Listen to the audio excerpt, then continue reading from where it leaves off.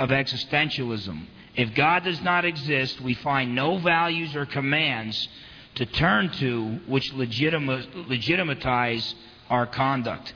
Sartre was a French atheist. He admitted that man needs God to give his existence meaning. Modern man has had 100 years of atheism to figure that out, that if God doesn't exist, life is meaningless. But these guys believe that God doesn't exist. And so because of that, he says, okay, man needs God to give his existence meaning, but since God doesn't exist, the entire project to find meaning is absurd. Man has a need for God, but there is no God who can meet this need. So what does Sartre recommend? Let's just take an irrational leap of blind faith and pretend that life does have meaning. That's foolishness. That's a Pascalian diversion. That's a running from the truth rather than accepting the truth. Bertrand Russell, in one of probably the most... It was at a moment of honesty for Bertrand Russell in his book, Why I Am Not a Christian. Bertrand Russell stated this. He talked about the human life being purposeless. This is on page 106 in his work, Why I'm Not a Christian. More void of meaning is the world which science presents to our belief. Now, this is what Russell stated. That man is this is an atheist. This is not Solomon here. This is Bertrand Russell, probably the most famous atheist that lived in our century. That man is the product of causes which had no provision of the end they were achieving. That his origin, his growth, his hopes and fears, his loves and his beliefs are but the outcome of accidental collocations of atoms. That no fire, no heroism, no intensity of thought and feeling can preserve an individual life beyond the grave. That all the labors of the ages, all the devotion, all the inspiration, all the noonday brightness of human genius are destined to extinction in the vast death of the solar system. And that the whole temple of man's achievement must inevitably be buried beneath the debris of a universe in ruins. Bertrand Russell said we need to build our values and our beliefs upon the firm foundation, I'm quoting from him, the firm foundation of unyielding despair.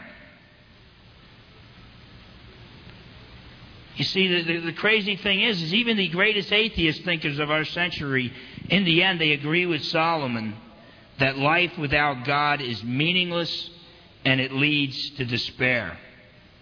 Where they disagree with Solomon is that they reject God's existence and then they don't live consistent with their view that life is meaningless and leads to despair.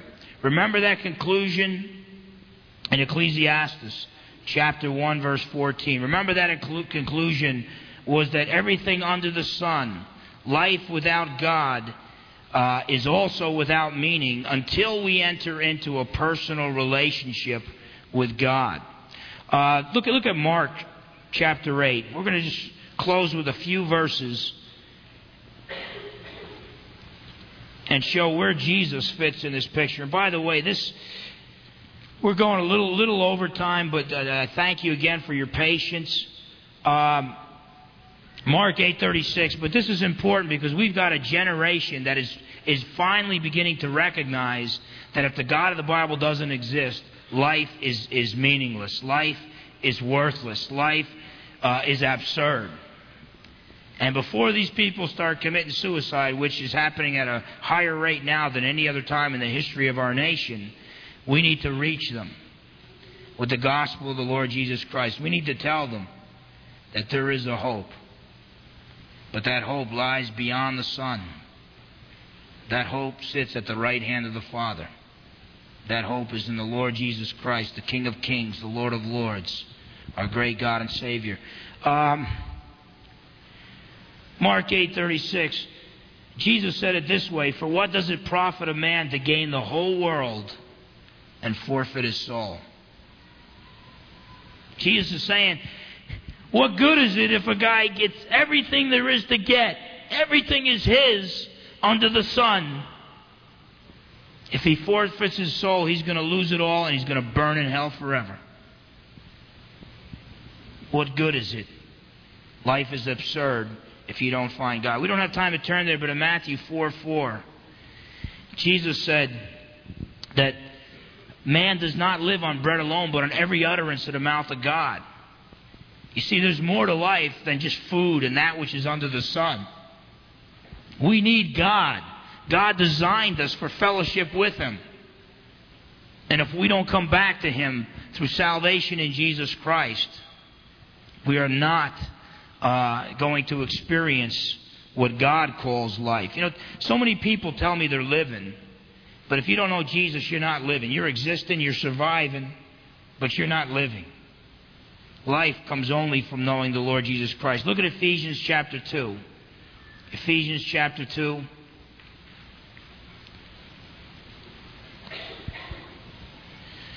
Verse 12. Pastor Gary was going over a Sunday school class. We read the verses before it, and then I spotted this, and I underlined it and included it in the study. Paul's talking to the Gentiles who had just come to Christ, and he's saying, remember that you were at that time separate from Christ. And then he describes what it's like to be separate from Christ. But he talks about also they were excluded from the commonwealth of Israel. They weren't joined up with Israel either in the church. And strangers to the covenants of promise. But he explains what being separate from Christ is: having no hope and without God in the world. If you're taking notes, just write this: without God equals no hope. Maybe lots of false hopes, but no real hope. You could add no joy, no peace, and in actuality, no life. John Gibson, the Christian singer, was witnessing to his dad. No, his dad was witnessing to him before he got saved back in New York. And they were sitting down in a car, and his father used to beat him before his father got saved. And so then his father was witnessing to him, and he's saying, man, listen, I don't want to hear what you got to say, man. You were no good to me. Now you accept Jesus. That's good for you, fine, but stop pushing it off on me. Who do you think you're talking to? And his father looked at him and said, I'm talking to a dead man. And John Gibson said he put his head down and he began to weep. He was singing background for Stevie Wonder at the time. But when his father said, I'm talking to a dead man, it just penetrated the heart. When John Gibson's father told him that, it penetrated John Gibson's heart to where he realized, if you had to sum me up in 3 words, a dead man would be it. And all of a sudden he recognized he needed what his father had. He needed life, and that only comes from the Lord Jesus. Take a look at some of the problem is that life is meaningless without God. There's no hope, no meaning, no satisfaction apart from God. Most people settle on false solutions. They're diversions, and sometimes they're idols. They're false gods. Actually, diversions are our false gods. Anything you turn to in your time of need to wash away your pain, to wash away the hurts, to wash away your fear of death, anything you turn to other than God, that is an idol. But Jeremiah says in Jeremiah chapter 2, verse 13, for my people have committed 2 evils. They have forsaken me, the fountain of living waters, to you for themselves cisterns, broken cisterns that can hold no water. It's Generation X, man. Rather than turning to Jesus, rather than turning to the living water, they're turning to broken cisterns which have no water to quench their thirst. And they go from temporary pleasure to temporary pleasure, not recognize that true joy never ends, settling for false solutions. The only true solution, look at Jeremiah 29, verse 13. Jeremiah 29, verse 13. And you will seek me and find me when you search for me with all your heart. When you get fed up with life under the sun, when you get fed up with all that the world has to offer, then, just maybe, you'll reach out and say, God, if you're there. I knew a guy once that 2 o'clock in the morning, a sailor, he was drunk, staggering around in Bremerton, and he said, man, I'm making a mess of my life. God, if you're real, reveal yourself to me. And then the next day, he was getting ready to party with his friends the next night. He grabbed the beer. He was just about to twist the top off the beer. There was a knocking on the door. 2 Christians came by and started witnessing to them about Jesus, these Navy guys. And this one guy looked at one of them like he saw a ghost. And so one of the guys that was there witnessing said, hey, noticed the expression on his face and said, hey, we're getting together with a bunch of other Christians. We're going to sing some praise songs and talk about Jesus. You want to find some more information about Jesus? Come on and check it out. The guy showed up that night. He was led in the sinner's prayer and accepted Jesus as his Savior. Last I heard, he was still walking with the Lord years later. God's Word says, if you seek me, you'll find me when you search for me with all your heart. But you got to go looking beyond the sun, because if your God's in this world, your God's too small. You need the God who sits enthroned, because there ain't no other. The false gods are too small. They cannot save. Look at 1 John chapter 2, verse 23. 1 John chapter 2. We're wrapping it up. We've got just a couple minutes left here. And if you guys could close with a song too, I'd appreciate it. That'd be 1 John 2:20. Sometimes when I go overtime, they don't close with a song, but I like them to close with a song. Then we're supposed to be out of here by 12:30, so right after the song's over, we'll all race out the door. But 1 John 2:23. Even before we get there, Psalm 37:4, we talked about it last week and a week before. King David says, delight yourself in the Lord, and He'll give you the desires of your heart. See, your heart has got desires that only God can fulfill. And until you make the Lord your delight, your greatest joy, those desires won't be fulfilled. Life will be boring, meaningless, and absurd to you. But I want to make this clear. Yes, life is absurd without God, but you can't have God the Father if you don't have God the Son. See, Generation X needs Jesus. And you know why Generation X needs Jesus? Because every generation needs Jesus. Jesus is the answer for the world today, but He was the answer for the world yesterday, and He's going to be the answer for the world tomorrow. 1 John 2:23, whoever denies the Son does not have the Father. The one who confesses the Son has the Father also. You can't have the Father unless you have Jesus. I'm just going to close with 2 verses. I'll quote the first one to you. Just turn to John 6, verse 35.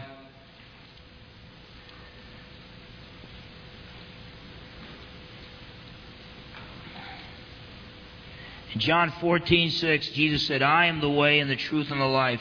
No one comes to the Father but through me. Life is absurd without God, and the only way we can get to God, the only way we can enter into a personal relationship with God and find the true meaning to life, is to come to this carpenter from Nazareth who claimed to be God and proved his claim true by raising Himself from the dead.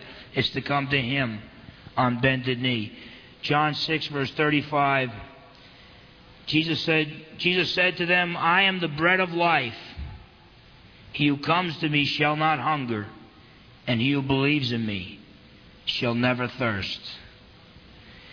Deep within the heart of man, there is a hunger and a thirst for the eternal things of God. And we can divert our attention by dancing and music and sex and drugs and alcohol and sports or whatever it is that diverts our attention. But the fact of the matter is, your hunger and your thirst for God can only be met by the Lord Jesus Christ, who died on the cross for our sins so that we could receive life. Apart from God, there is no meaning to life. And apart from Jesus, you will never meet God in a personal way. Let's close with a word of prayer. Father, in Jesus' precious name, we just thank you, Lord, for your word. And we thank you, Lord, that in an age of despair, we have hope. And this hope is in your Son. And the blessed hope is His return. And so I pray, Lord, that we would live like people with hope. And that our light would shine in the darkness of our community. That your light would shine through us. And so that as we come in contact with others who are either in despair or lying to themselves through diversions, I pray, Lord, that you would give us the words that would penetrate their heart. That your Holy Spirit would persuade them to seek after the God who exists beyond the sun, who exists in the heavenly realm, who sits enthroned. And I pray that they would realize that life is totally without meaning apart from salvation through Jesus. And so I pray, Lord, that you would use us as your instruments to share your hope, your joy, your peace, your love, and your salvation message with those we come in contact with each day. And Lord, if there's anyone here that never asked Jesus to be their Savior, that they walked into this place not knowing whether they were going to go to heaven or not, I pray, Lord, that they would say this prayer after me. And I pray that the rest of us who already do believe, that we would repeat these words just to reconfirm the fact that we do already believe. Lord, I know that I am a sinner and that I cannot save myself. But I believe that your Son Jesus became a man and died on the cross for my sins. I thank Him for taking my punishment and conquering death for me by rising from the dead. I now trust in Him alone for salvation and ask Him to guide me throughout my life. In Jesus' name, amen.